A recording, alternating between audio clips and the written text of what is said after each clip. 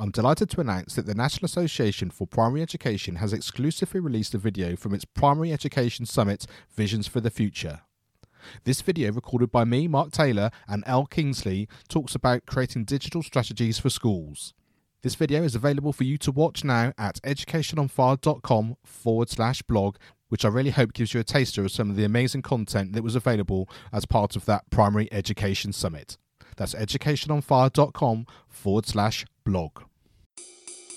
Hello, my name is Mark Taylor, and welcome to the Education on Fire podcast. The place for creative and inspiring learning from around the world. Listen to teachers, parents and mentors share how they are supporting children to live their best authentic life and are proving to be a guiding light to us all. Hello, welcome back to the Education on Fire podcast. Back in March 2022, I was delighted to be asked by ViewSonic to give a talk on their stand about podcasting and education. Now, you can watch that on their YouTube channel. I'll make sure there's a link in the show notes to this. And I also did a podcast, Live from Bet 2022, which I'll also put a link in as well, where I spoke to 5 or 6 companies and talked about education as we are today. Now, while I was on the ViewSonic stand, I had the real privilege of being able to listen to Professor Stephen Heppell, who's my guest today, talking about CO2 in the classroom. Now, Stephen's eye on the horizon, feet on the ground approach, coupled with a vast portfolio of effective large-scale projects over 3 decades, has established him internationally as a wide and fondly regarded leader in the fields of learning, new media and technology. He was a school teacher for more than a decade and has been a professor since 1989. Stephen has worked and is working with learner-led projects with governments around the world, with international agencies, Fortune 500 companies, with schools and communities, and with many influential trusts and organisations.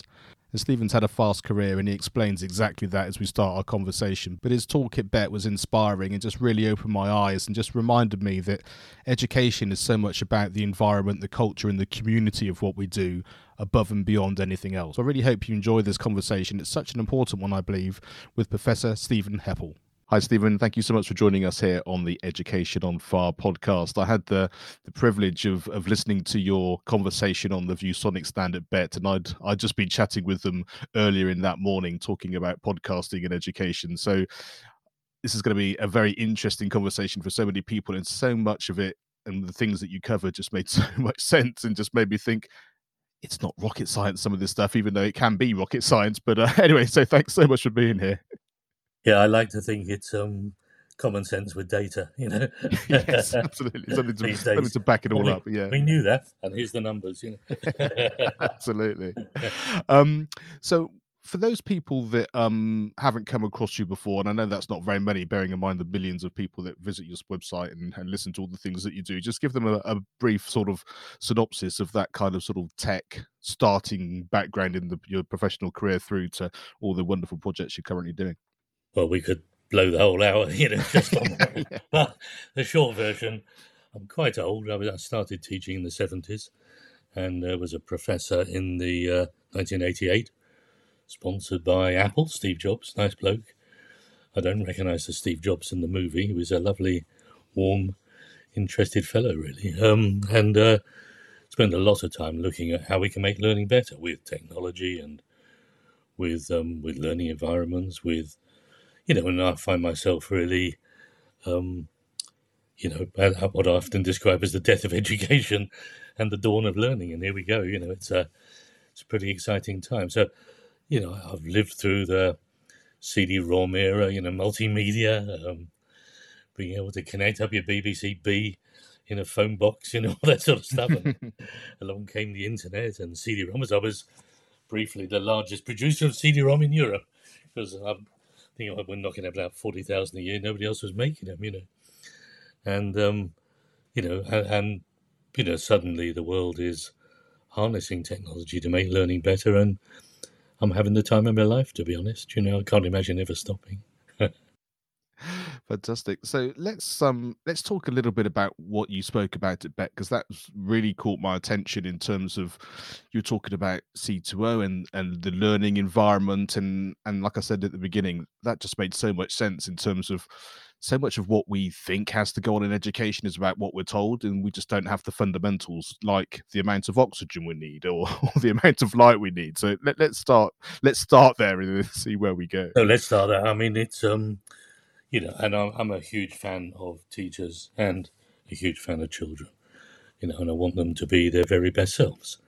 And I found myself some way back being asked by Elite Sports to help them with their learning. The England rugby squad with Eddie, the British Olympic team, some of them, not all of them, and so on. And very quickly I learned from them that they left no stone unturned. If you think about the Team GB at Atlanta, we won 1 gold medal. And that was for rowing, which is, hardly mainstream stuff. And that was only by about 9 inches, And we were actually quite good as a nation at sitting down sports, cycling, rowing, sailing, Formula One. If you get to sit down, we were top nation. But we weren't very good at anything else. And the reason was we were doing it formulaically, Brendan Foster, brilliant runner, knew exactly what to do and how to do it, but everybody else knew what he knew. And so when the start gun went, they could surprise him, but he couldn't surprise them. And poor bloke was constantly coming third and fourth instead of the triumphs he should have had. He was fabulous. So I think people tore up the model. And of course, a lot of athletics was taught by people who come out of the services. And, they were kind of, 400 press-ups and, do this or do that was all, which they don't do that anymore either, by the way, And so once they tore that up, they started looking at, what Dave Brailsford and the cycling folk called the aggregation of marginal gains. Let's look at every damn detail. And when you look at the classroom, there's a lot of kind of arguing about what makes good learning in Twitter. People circle their wagons and defend their silent corridors or whatever, none of that really matters. All schools are different. Every children are different. The teacher will tell you on a windy day that school's a different place to on a calm day. But the constants in all this is your cognitive processes, what happens in your brain. And we know that when we started measuring those classrooms, the figures were horrendous. I was measuring an exam room, I think, about 7 years ago, and we found CO2 levels over 5,000 parts per million by the end of the exam. Well, no kid can concentrate in those conditions. One side of the room was far darker than the other side, and both of them were too dark to be properly alert. Teachers listening to this will know when you're invigilating an exam, you've only been in there 20 minutes, you start nodding off, and you have to stand up and walk around the room, because as you stand up, your head comes up out of the CO2 and you're out of the swimming pool, and then the kids are all drowning in their own emissions and you're sort of trying to stay awake. And it's just ghastly. And we know that CO2 should be below 1,000 parts per million. But even at 1,000, you're starting to ebb away a bit. We know the light should be above 500 lux. Folks listen to this, you have to go and download a free light meter on your phone and go and test out your classroom. But there's a huge inequity in all this. We were busy in a little tiny school down the road. I'm lucky enough to be building schools all around the world. Just back from Colombia, a new school, and building just opened one in Riyadh, and they're all fabulous places. But as it happens, during COVID, I was working just down the road in Fingering Hoe. It's one of those towns that appears in websites of rude words in England. The Americans all think Fingering Hoe is the most profoundly rude word, but it's a lovely little town. I love it. And we were working with the kids in a little coastal school, really, and one form entry. And we kind of went in and measured with the kids. You have to do this with the children because you get agency back, you get metacognition, you get reflective practice, and that's a secret weapon anyway, just asking the kids, how can we do it better? But I'd sort of said to the kids this was in May, the year before we were going to do the project academic year. And I said, so who are the kids in the class who were kind of slipping away a bit, coming up to lunch, and sort of not quite as on the ball as they might be. And they all pointed to these boys in the corner. The boys in the corner pointed to themselves, yeah, it's us, guilty as named, And I said, who are the kids who are, at the end of the day, still trying to finish off stuff and hang on, Mum, just going to finish this and don't want to stop. They pointed to a mixed group over by the window. course, the window was broken, so fresh air was coming in there, good light from the window. It was a cool corner of the room. The oxygen levels were engagingly high. And so I got them to swap over, and there was a lovely moment about 2 o'clock in the afternoon when one of the girls from the bright-eyed, bushy-tailed window bunch, who's now in the naughty boy corner, she called me over and she said, I can feel myself going over to the dark side, which is a wonderful, a wonderful phrase. And indeed it was in every way the dark side, So we did everything to the room. We painted the walls with high reflective, high refraction paint, Dulux Light and Space if you want to go and buy it in your local store. We put in LED lights, none of those old flickering tubes. We made sure they were at a Kelvin value of 5,500 or better, so pure white light. None of your kind of warm greens, yellows, and blues, and it just sends you to sleep. Just bright stuff. These days, you could stick a kid's head in a functional MRI scanner and change the lights and watch what's happening in their brain. So we did that. We zoned the classroom, so there was you still need direct instruction. There's a time when your teacher needs to tell you stuff. Knowledge still flipping matters, but there's also times when you need to get your head down and do some private work, and times when you want to collaborate with 2 or 3 others, and times when you want to rehearse your presentation to the class and say, wow, look what we've learned. And so, you zone the classroom, and of course they have to move. They have a carousel of activities during the afternoon, and movement is another thing that when your body, it's common sense, as you said. When your body moves, your heart pumps, the blood goes around your body, the oxygen gets to your brain. If you sit kids on a traditional 90-degree chair, school chairs, that have been designed with always with input from the caretaker, because the caretaker says, mate, I've got to be able to stack them. So, never mind their learning, I've got to be able to stack them. And so they're always, dead upright, 90-degree chairs. And if you watch children sitting on them, they always slump back, typically at about 130 degrees. They stretch their legs, move their bottom forward on the seat and roll back. And some teachers say to them, don't slouch. Actually, it's just the opposite. You should encourage them to slouch because of those angles. Their body knows that's the best angle for them to be focused, and the blood goes around the heads a little bit better. Wobbly chairs, stools, standing desks, anyway.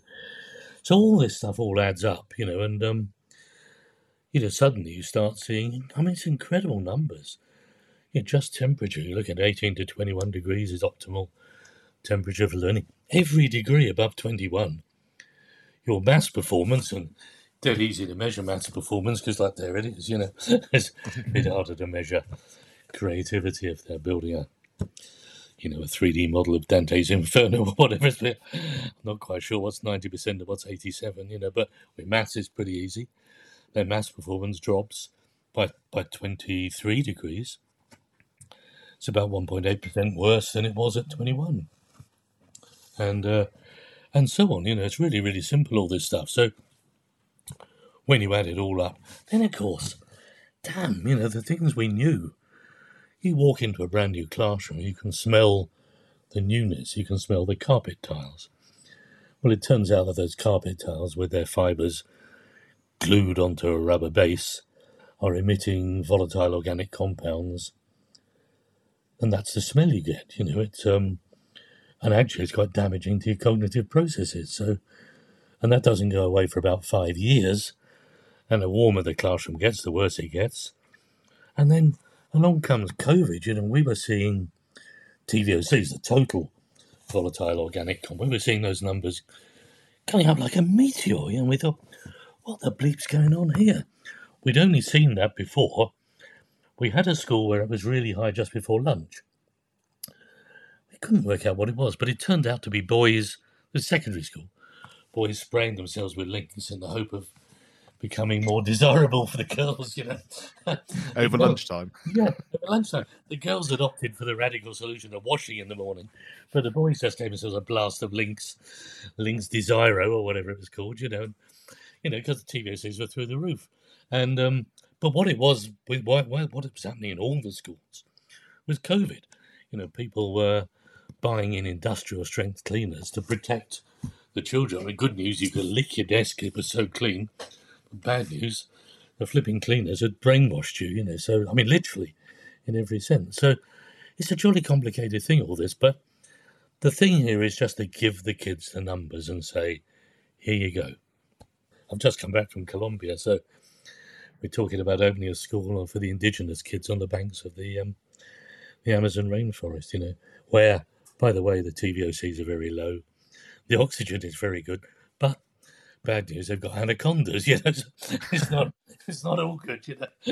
Oh, this is good for my brain, but hang on, I've been swallowed by a snake. I think the amazing thing about that is, like you said, every school is different, every group of children is different, and so I guess the most important thing, or the biggest takeaway I could think of that, is the fact that you just have to think and you just have to be aware, don't you? And so part of it is like having this conversation and sharing it around, but the windows and doors, and I think one of the things that struck me from when I was listening to it, Bet, was the idea of having windows open is great, except you've got no through draft, so therefore it's still not as good as it could be. And things like that people don't realise. I was showing a graph at Bet, and listeners can imagine this. The classroom. These were 4 classrooms, and the great thing is we're capturing data. I'm sitting on about 5.5 million hours of data here. So quite a lot of stuff, and we know that when you come in and leave the doors and windows shut, it's a bit cold this morning, blah, blah, blah. The kids breathe. I mean, hopefully they breathe, very quickly. CO2 levels go up. And I mean, within 30 minutes, the classroom with everything shut is above, the kind of, not the optimal levels, but it's above the levels at which you can be your best self. You start to deteriorate straight away. I mean, kids are on sharp form for registration, Apple, that was me at my best, really, all slips away, When you open the windows, of course, if you haven't got air circulation, CO2 is a heavy gas, it settles to the bottom half of the club, literally like a swimming pool. And, we could see, I think, on the graphs that the CO2 was better, but it was still damaging. It was only when you open the door and get those drafts that you really do start to get the air change that you need. I mean, interestingly, our forefathers knew about all this stuff. I go into homes in Australia, for example. The homes built 100 years ago had verandas to shade out the direct sun, but to allow you to open the windows. They had a warm side and a cold side. I'm a professor in UCJC in Madrid these days. And the Spanish knew how to build, schools and houses that cope really well, because one side's hot, one side's cold. You open both the windows, you get a really quite profound draft blowing through. But of course, somewhere between those wise old ancestors building those schools and now, somebody came along, built Clark, we think we should put the children in boxes, so let's build the walls, and then the air wouldn't circulate. And in the 60s, they said, let's have a modern building with a flat roof and no veranda at all. So you're now in a flipping greenhouse. So you've got one side of the room, the kids are melting. The other side, they're not, but there's an equity thing here. If you're doing your exam and you're on the side that's too hot, or the CO2's too high, or the TVOCs are too fetid, or you're going to do worse than a kid on the other side of the room. So all this kind of nonsense about exams being a fair playing field, it would be like doing the steeplechase in the Olympics, where the inside lane is on marshland and the outside is on, decent tartan track. Just not fair. And, I think when we start looking at the variables, but I'll tell you what, there's another thing that's even more profound here. The world we're in is full of surprises. Not many people were expecting COVID, Ukraine, grain crisis, climate catastrophe. I mean, all those things. Nobody was expecting much of that. Although I would say I wrote to the Department of Education in 2016 and warned them and said, I think a pandemic would be a real problem. We need a plan B. And they wrote back, I treasure the mail, and said, we don't see the danger. Pulling my told you so hat on doesn't really help. But there will be more surprises. I mean, they're going to keep coming thick and fast. Now, if all our schools are the same, and they all follow the same protocols, the same rule books, the same, kids go into the exam room saying, I hope there's no surprise on the exam paper. And teachers say, I hope I've anticipated everything, and think that that's going to prepare them for a world full of surprises where we can anticipate nothing. So, of course, we need a variety of schools because, for that problem, we need kids who are in that school. And for this problem, we need kids who are in this sort of school. And the more variety we have, the absolute better. So I'm just shutting the window here because here we are in May, and it's torrential rain here and thunderstorms, so I wasn't expecting that, to be honest. I've been painting a boat earlier today, so so that's all sort of interesting, and we need that diversity really, and without the diversity, we're stuffed, And I think the sense of being able to see your situation as your extra 10%, as it were, or your flair. You don't have to be the same as everyone else, and you don't even have to be better than everyone else. You just have to be you, like you said, your best self. And that's completely based on your surroundings, your upbringing, your knowledge, your understanding that this is going to change and morph depending on the circumstances you go in. I mean, you've spoken about, where you're working around the world in different situations, how you go about learning new things and meeting new people and what you're passionate about. And this is all a million miles away, like you said, from the fact that you think you've done everything you can do and you end up finding yourself in the wrong part of the exam hall, not being able to breathe and concentrate, and the light's not very good. and that's what it's all about. I mean, it's just so far removed, isn't it? Yes, I mean, it's sort of, it's kind of interesting. We did a big survey back in the 1990s. Nice thing about being old is you can go back, oh, look at what we did, And we surveyed 1,000 people twice, so it's 2,000 people, not the biggest survey, but big enough. And we said to them, tell us about your best learning experience. And of course, it was a loosely constructivist model of learning. They learned with others. They did things. They had what I think the literature these days would call an ipsative referencing of their learning. They felt themselves moving forward, never mind normative. I didn't care what they're doing in Singapore. Do I feel like I've learned to move forward?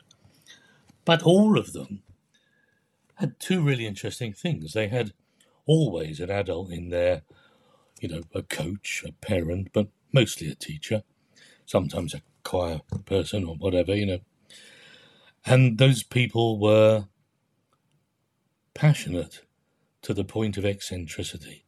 They remembered, and people listening to this, they will remember their crazy teachers, the person who taught me English literature was passionate about metaphysical poetry, and I still am. The person who taught me metalwork had been a fighter pilot in the war, was then working for the Cooper Car Company building race cars, and how he ended up teaching me metalwork, I don't know, but I've still got a workshop here with a lathe and a pillar drill, and I make stuff for my boat, and every time I go to put something in the chuck of my lathe, I can hear him saying, take the chuck key out, or it's going to whiz off and go in your eye. I mean, those are the people we remember. And I just get depressed when I see especially some of the mats. I mean, I like some of the mats. I think some of them are fabulous, but they seem to go for this sort of anodyne approach. All the teachers are supposed to be the same. They even got dress codes. Dear God. What are they thinking? You want your teachers to be eccentric, not crazy, but crazy about their subject, mad of, what did you do in the holidays, sir? I went to look and see if terminal moraines were real, That's like, oh, good.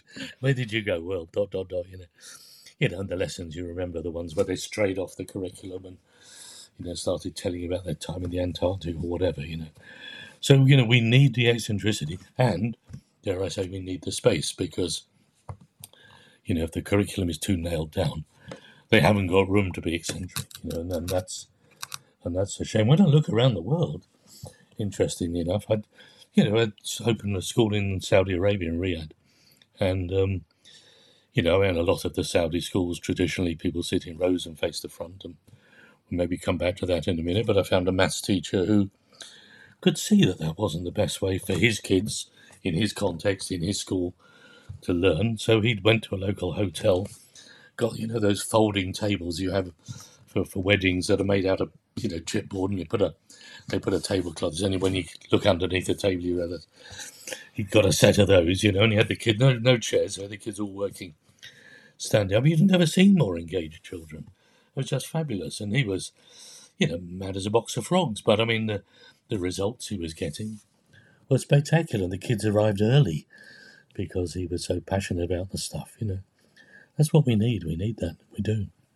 And do you think there's something about the experience of teachers now? And like you said, I mean, of course, this is a generational thing. You were talking about some people who've got sort of previous lives, whether that's enforced or directed in terms of that kind of thing. They're much more have the ability to talk about themselves because that's a more integral part of what they are, rather than having gone to school, then studied, and then started working in school. And there's sort of, like I said, there's sort of a dress code, but also a way of being in that particular scenario, rather than that kind of, this is me and let's go with it. Because I think that two-way conversation, like you said, also then opens up the conversation about the children's background and their interests and that kind of thing. And that's where you get the real engagement, isn't it?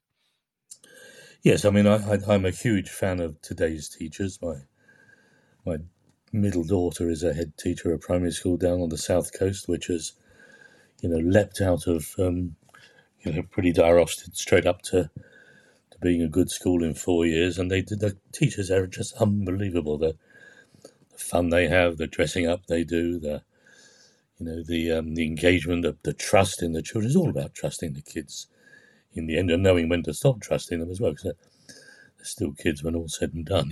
I mean, I know you don't necessarily have to have been a fighter pilot in a Spitfire before you started. But the question I always used to ask when I was interviewing for new appointments when I was in schools was, what do you do in the holidays? And there's a real insight there into, where people's passions are. And I think at the moment, what do you do in the holidays, a lot of teachers are just collapse exhausted for the first 2 weeks because, I've never seen teachers have to work so hard as they do now. And the contrast, let me say, between how hard they're working and how hard MPs are working, takes your breath away, really. I mean, there are some hard-working MPs too, but not so many. I think it's fair to say.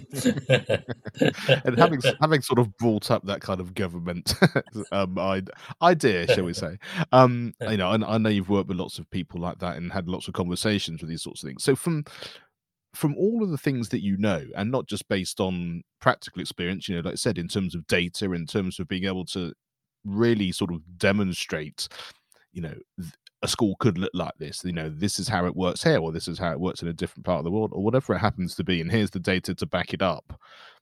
What's the feeling of how you think things may change or could change, or not change, based on that kind of interaction?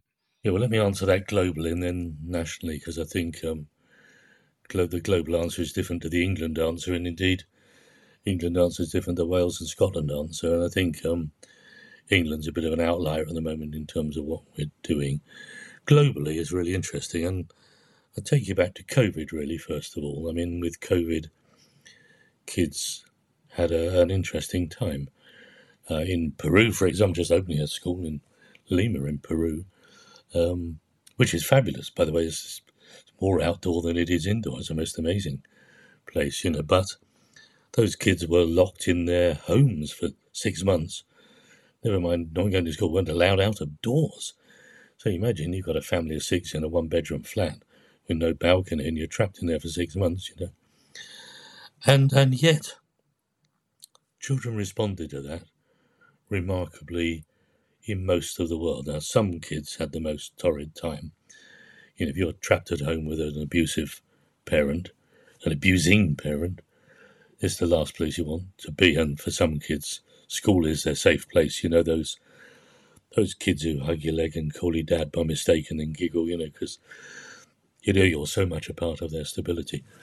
But they're not all the kids by any means. And for most of the others, I think they did really interesting things. And I was a bit depressed by the way that our politicians, without looking at any evidence, just started talking about the COVID kids and the lockdown generation. And the BBC's had some ludicrous thing of saying, this generation of children they'll lose £180,000 of income before they get to retire.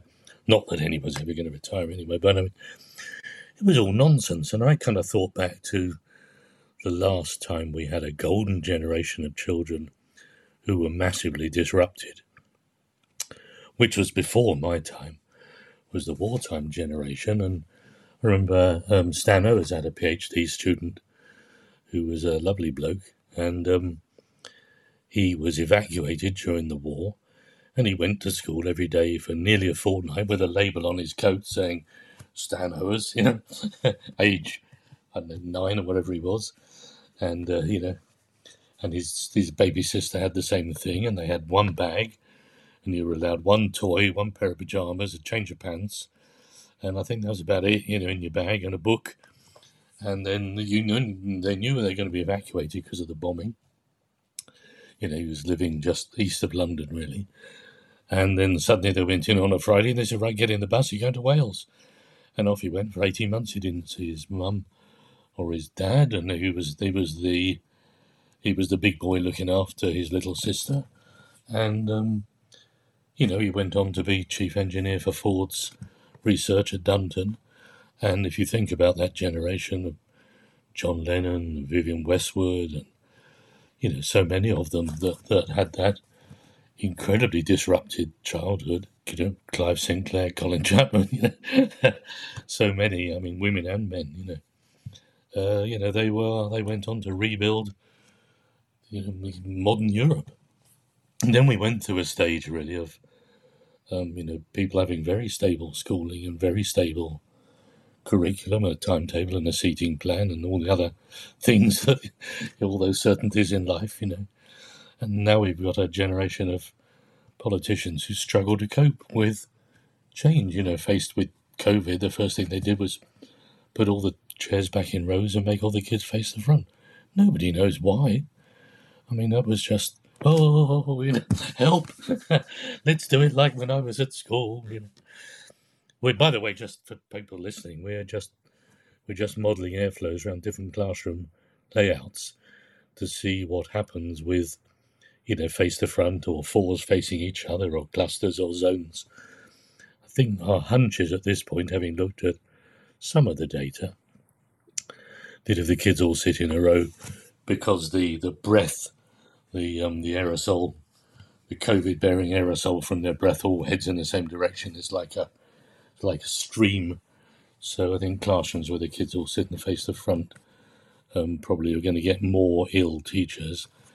And that was certainly what we saw, wasn't it, in COVID? Suddenly a great swathe of teachers went down because all the kids were talking at them, So, as you said at the beginning, when we start looking at the data, oh yeah, that does seem a bit silly, doesn't it? Damn,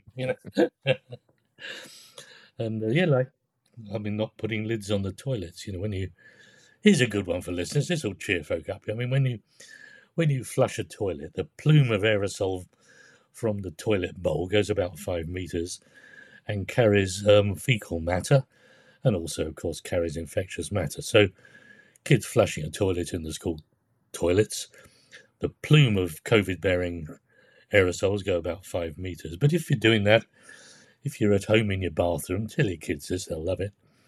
When you flush the toilet in the bathroom, if you don't shut the lid, you will have fecal matter on your toothbrush because it's going to easily reach that far. So you're cleaning your teeth with poo on your toothbrush, Once kids realise that, they go, yeah, I think we probably ought to shut the lids, don't you?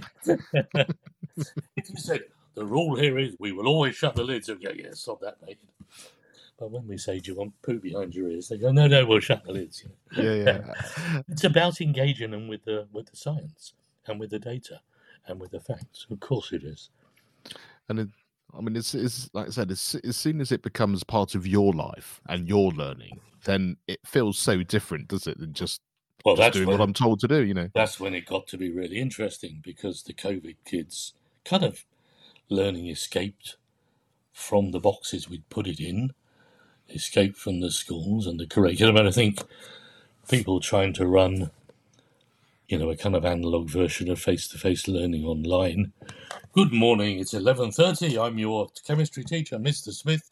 Put that down, I mean, how the hell is that ever going to work? We've known since the 80s, if you want to do good online learning, you spread out the time, you have little plenary moments, you have touch points when people could come together. You don't have very much synchronous stuff, because if you've got synchronous stuff, kids with not much money, there's 3 of them in the house, they're all supposed to log on at 11:30. How the hell's that going to happen? There's only one laptop and not enough bandwidth. So you spread it out and then everybody can be part of it. And, but there's a huge equity thing. I'm typically the private schools in England, did the kind of synchronous lessons. And they're about the only people who can make it work, because everybody had their own laptop at home, and the butler probably brought the modem in, polished it, sort of thing. So, but for the rest, it was never going to work. Now, what happened was, I was so dismayed by this COVID kids nonsense and the kids, I mean, of course, kids were having a crisis of mental health, because every time they turned the telly on, there was some clown telling them they were going to be the lost generation. Well, anybody would have a mental wobble at that point. It's crazy. So we just set up, you can go there yourself, heppel.net/golden. It's really pretty simple. HEPPELL for Heppel, .net/golden. And then there's a certificate generator that says, okay, what did you do during COVID? And we're sitting on, tens of thousands of, I think probably now hundreds of thousands of responses to kids saying, hey, here's what we did. Well, even the word search, even the word cloud, looks pretty, the Wordle looks pretty impressive, but I can summarize in 3 categories what the kids did. Number 1, they went for depth, not breadth. Not one kid said, hey, good news, I covered the whole curriculum. I've done really well, Not one.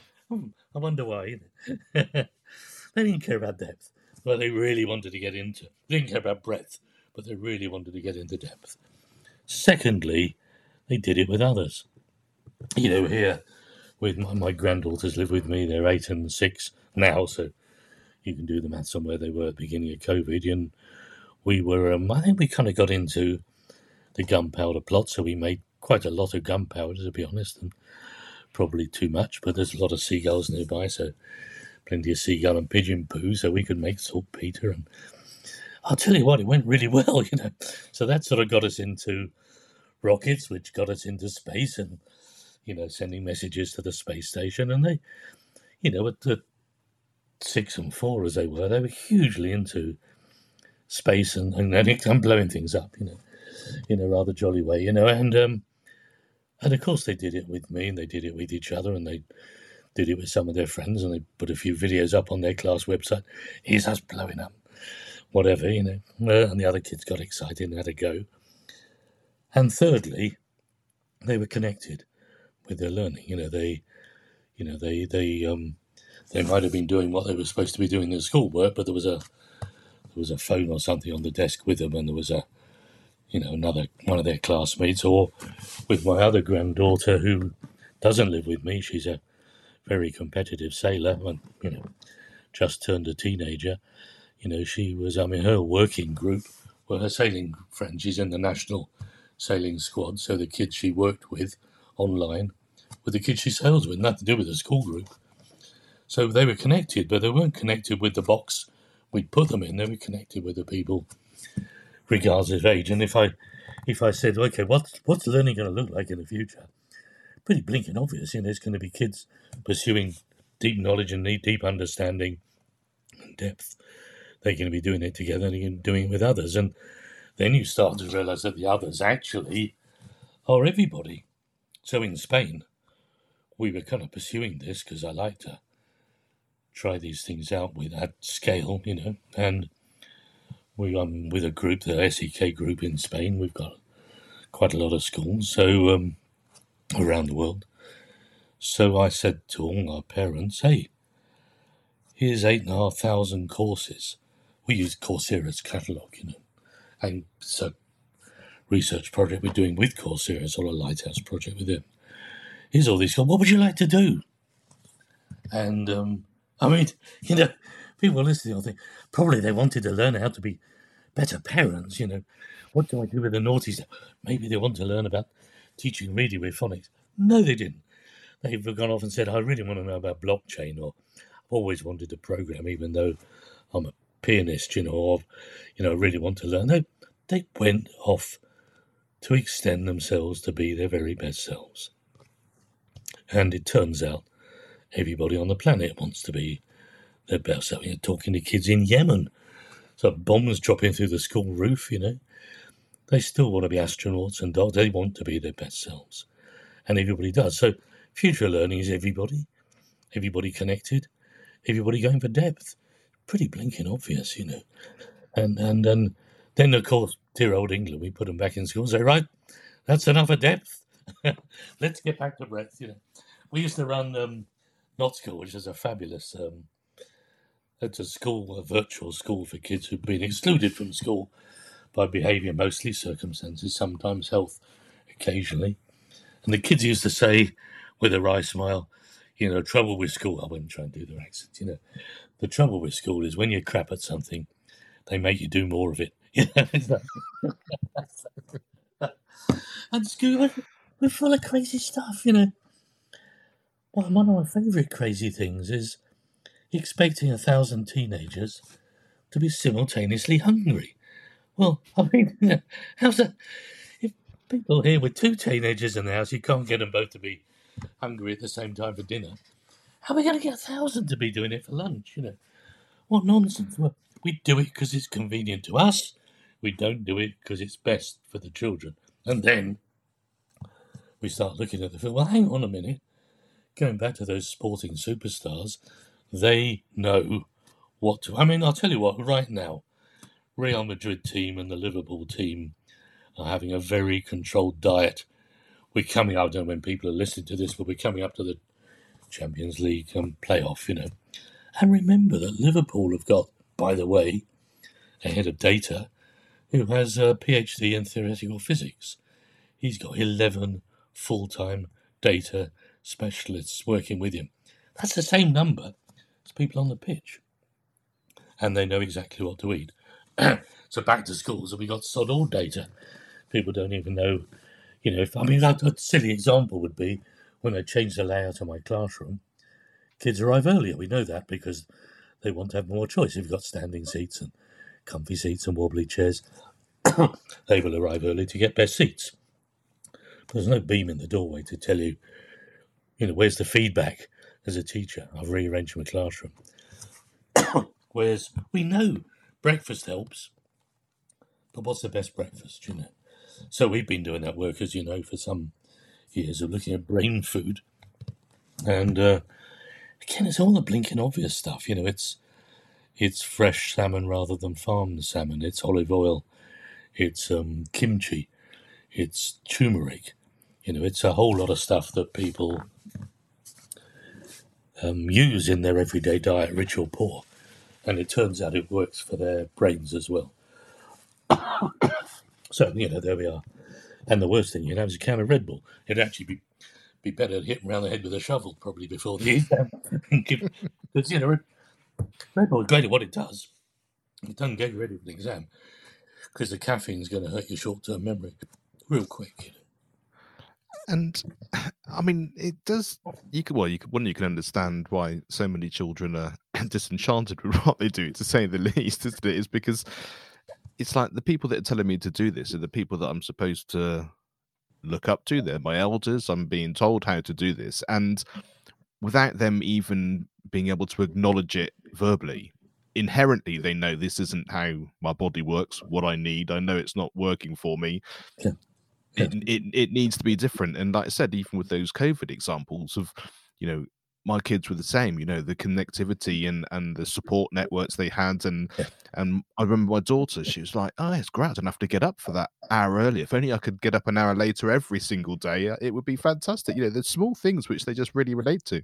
Yeah, no, absolutely. And as we said right at the beginning, common sense with data. I mean, the kind of interesting then, looking at politicians around the world. So, and I've worked, I'm, not a political animal in terms of my support of politicians. I worked with Ken Baker. I think probably Ian Taylor was Conservatives the best minister I ever worked with in terms of, what he gave us in terms of autonomy and opportunity. And then Charlie Clark was fantastic, he supported those not school children, above all else, So, but as I look around the world, I see other people's ministers saying, well, that was then and this is now.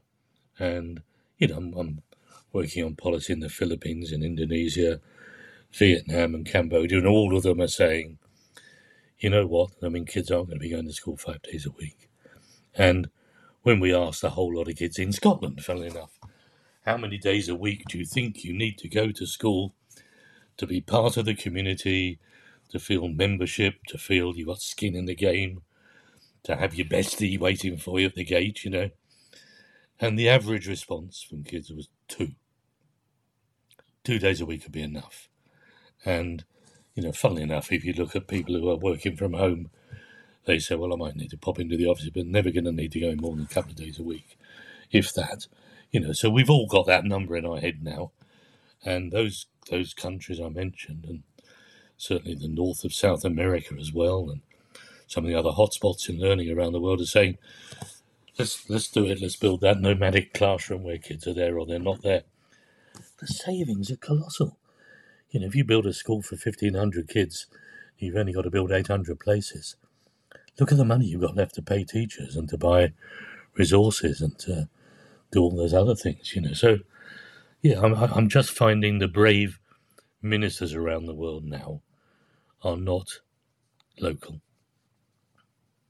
And that's a shame. I hope we'll pick up again, Well, we seem to like to be able to compare ourselves to everyone else. So I guess that the guiding light with that is the fact that if there's someone somewhere else doing great things, which starts to show real promise, then maybe we'll go on their coattails and and it will change by hook or by crook. It's a tricky old thing, isn't it? Because what the hell do you measure? We know that if you measure children's undergraduate degrees, there are plenty of Carol Vordermans with third-class honours emerge that do brilliantly well. And it's not a great predictor of economic and entrepreneurial success or parenting success. When I started teaching, schools were measured by the number of children that were entered for the exam. Curiously not whether the kids passed or not. So every school had classes of kids who were registered for something that had no hope of passing, but they had to be registered for the school score, Well, we measure other things today. We measure, SAT scores or GCSE, but none of them are actually, they're only placeholders for the thing that we really need to know, which is, do kids leave school with a passion for learning, with deep knowledge that they can call on and use? Because no good. It's not the 60s. You don't emerge, hey, well, let's sit up a tree and dream physics. You've got to know stuff, But do they leave with those things? And there's a really interesting OECD graph, which I'm sorry for listeners, I can't whip up in front of you, but you can imagine it because it's a trend line. And it's a trend line that compares children's interest in science beyond school with their science curriculum scores. And top nation in the science curriculum scores is Finland. Flipping brilliant. Kids emerge knowing all the science there is to learn.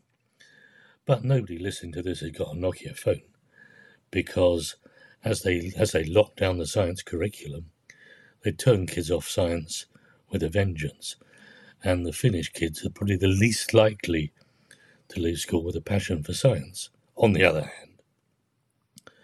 if I look at Brazil and Chile and some of the South American sites, the kids don't know a lot of science, to be honest, but they're passionate for it. And they've all got, vigorous, illegal chemical industries, one sort or another.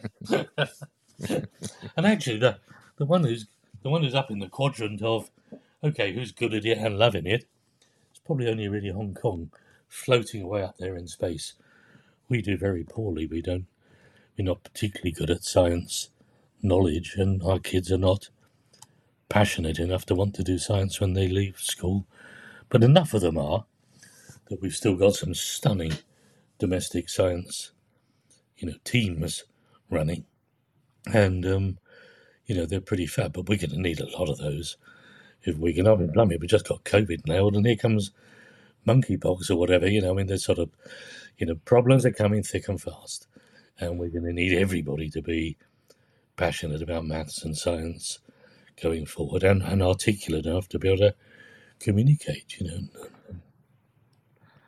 I mean, normally I'd ask some great advice you were given, or advice you give your younger self, but I think for me, maybe more importantly today, it's having expressed so clearly what it is that needs to happen, and related to what we know children want.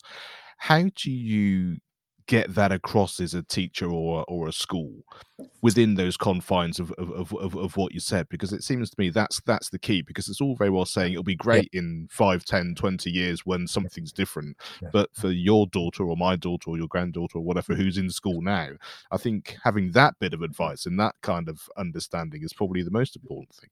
Yeah, well, I'd say 3 things, I think. I mean, one, having taught, always in tough schools, really, East London, South London, and Basildon. By the way, the brightest children I ever met, out there in Basildon, Essex, is just a hotbed of intellectual capability, and the opposite of its profile, But I think my advice, number one thing, would be trust the kids. Now, don't just ask them for their opinion, and don't say to them, well, what do you think the punishment ought to be? Of course, we have to have behaviour policies, of course. The kids need to buy into them as well and understand them. But you've got to trust them. And this isn't about co-construction. This is about learner-led. We built a classroom in Barcelona where we gave the kids no money. Said, just build tomorrow's classroom. These are primary kids. And they built it with cardboard. They had a huge cardboard interactive screen. Don't tell Smart. Kind of break their hearts. But there it was cardboard, and they stood at the screen and talked about what would be on it if it was there, Everything else was kind of make and mend, and it was... But the thing was, their learning got better. And it got better for several reasons. I mean, one is, it was their classroom. 2, nobody cared about their opinion. What they cared about was their research. The job was find out what works in other classrooms, think which of those things will work for you. They won't all work, and let's go with all that. But the children were role-playing future learning. And it turned out that, my granddaughter's probably role-playing, I don't know, pirates or princesses or princess pirates probably at this point, Kids role-play all the time. But it turned out that children role-playing future learning, it was a better experience than today's learning. And, any which way we measured it, they arrived earlier, stayed later, performance went up, engagement was higher, subjectively it was good, objectively it was good. Flipping cardboard classroom, And, by the way, we then got those kids into the university to redesign the university. So, but this is co-construction taken to the level of standing back and letting them do the research and have a go. So, number one thing, trust the kids always. Number 2, if I look back on my, I've had a fabulous career, and it's only just started. I'm planning to live forever, and it's going okay so far. So, the next 30 years, dear God, But if I look at all the projects we did, and, we got the Guinness Book of Records for the biggest internet learning project in the world, with, all sorts of stuff. The projects that were good enough to keep up with the children were the ones that made me wake up in the middle of the night and panic. I sat there thinking, oh, Stephen, what have you done, mate? You're only as good as your last gig, and you've blown it this time, It's like, oh, my Lord, 23 million pounds of Tesco's money and nothing's going to happen, or whatever. But those were the ones that were good enough. And I think I'd say loud and clear to teachers, parents, children listening to this, if you surprise children with the ambition of what you ask of them, they will astonish you right back with their response and how they do it. So, just scare yourself, basically. Scare yourself witless, and you won't regret a minute of it, really. In the end, the things that don't work are the under-ambitious things. The kids are bored, they're truculent, they decide falling off the chair will be more fun than the project you've given them, and then you have to start dusting off your behaviour policy, necessarily so. Engage them. And the last thing I'll pass on from Stanley, who I mentioned earlier, with his, he evacuated, with his sister and then back to, to meteorate rising forwards because of his resilience and his ingenuity. Not really creativity, but ingenuity. He said to me as he was doing his PhD, which took him a while, he said, here's my top tip, Stephen. He said, never waste a decade. He said, you haven't got very many of them. And he's absolutely spot on. You can waste a year or two, doesn't really matter. And turns out the years you thought were wasted while you were working on a farm in Wales with your kid's sister turned out to be incredibly valuable. But never waste a decade. I mean, you get to 20 or so, you've kind of graduated, finished your school or whatever, you ain't got many left before you're 70. So don't waste a decade. Here I am at 70. Don't waste a decade. I will pass on as very, very sound advice. So those will be my three things for everybody, really. And they've all come from kids and learners and people of all generations. Well, what a fantastic way to finish. And I think the idea that everything comes from the kids means that we can only ever then expand as they're expanding. And that's just a fantastic way of feeling like there's a great positivity, no matter, like say, what the confines or what school does or doesn't look like. As the adults and the grown-ups, we can use all that data and do what we think. But that combined idea of doing it is the most important thing. If you look around the world, 2.2 billion children in the world, about half of them have a very poor education experience, if any. 30 million kids in Kashmir with no schools and so on. Of the half that have some sort of education experience, about half of those have a bad experience, even though they get to secondary school. There's bullying or whatever, they have a terrible experience. And of the quarter that are left, we fail about half of them. So here we've got a system that takes 2.2 billion children and whittles it down to a very, very few successes. And historically, they were enough to solve the problems we needed. The world we've got now is all hands to the pumps. And a lot of those kids are never going to have teachers. So what's our obligation in the wealthy West, in stable England? Nobody's dropped a barrel bomb through the roof of my little school here on the Essex coast. Our obligation is to go early with showing how good learning can be, so that others can follow without the funding or the largesse or the stability that we've enjoyed. We have been blessed with opportunity.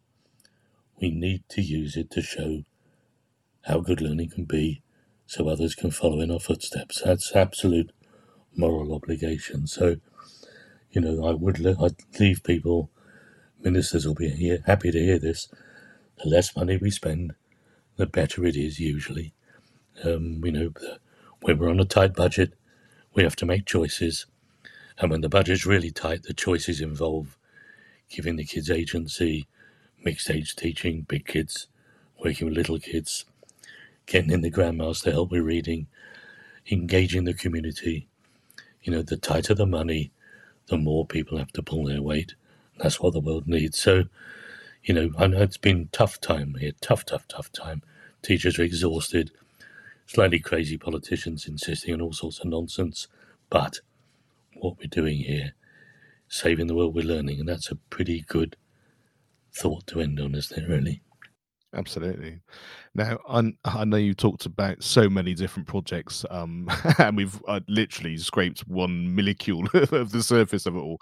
So just tell people where they can find out more about you and explore the work you've done and help with that. Yeah, well, that's Stephen with a PH, HEPPELL. Google me, you'll find tons. It's not a common name, so it's easy to find me. There's one or two other Heppels, but also Heppel.net, the website. 27 million people on there last year.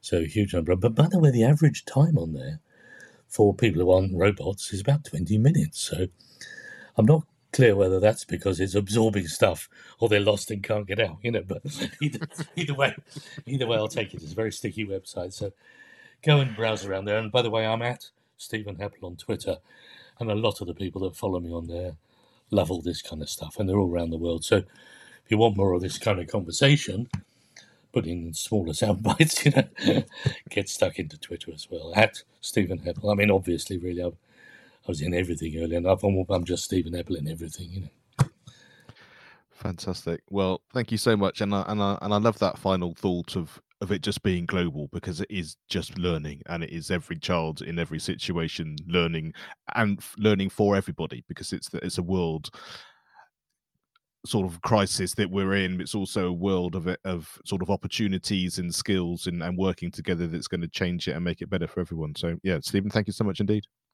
My pleasure. Thanks, everybody. Thank you for listening and being part of this wonderful community. With over 300 episodes, I've collated 20 resources from guests that have been on the show to help you in your educational journey and those of you involved with young people. Just go to educationonfire.com and you can sign up on the homepage. Thanks for listening to the Education on Fire podcast. For more information of each episode and to get in touch, go to educationonfire.com. Education is not the filling of a pail, but the lighting of a fire.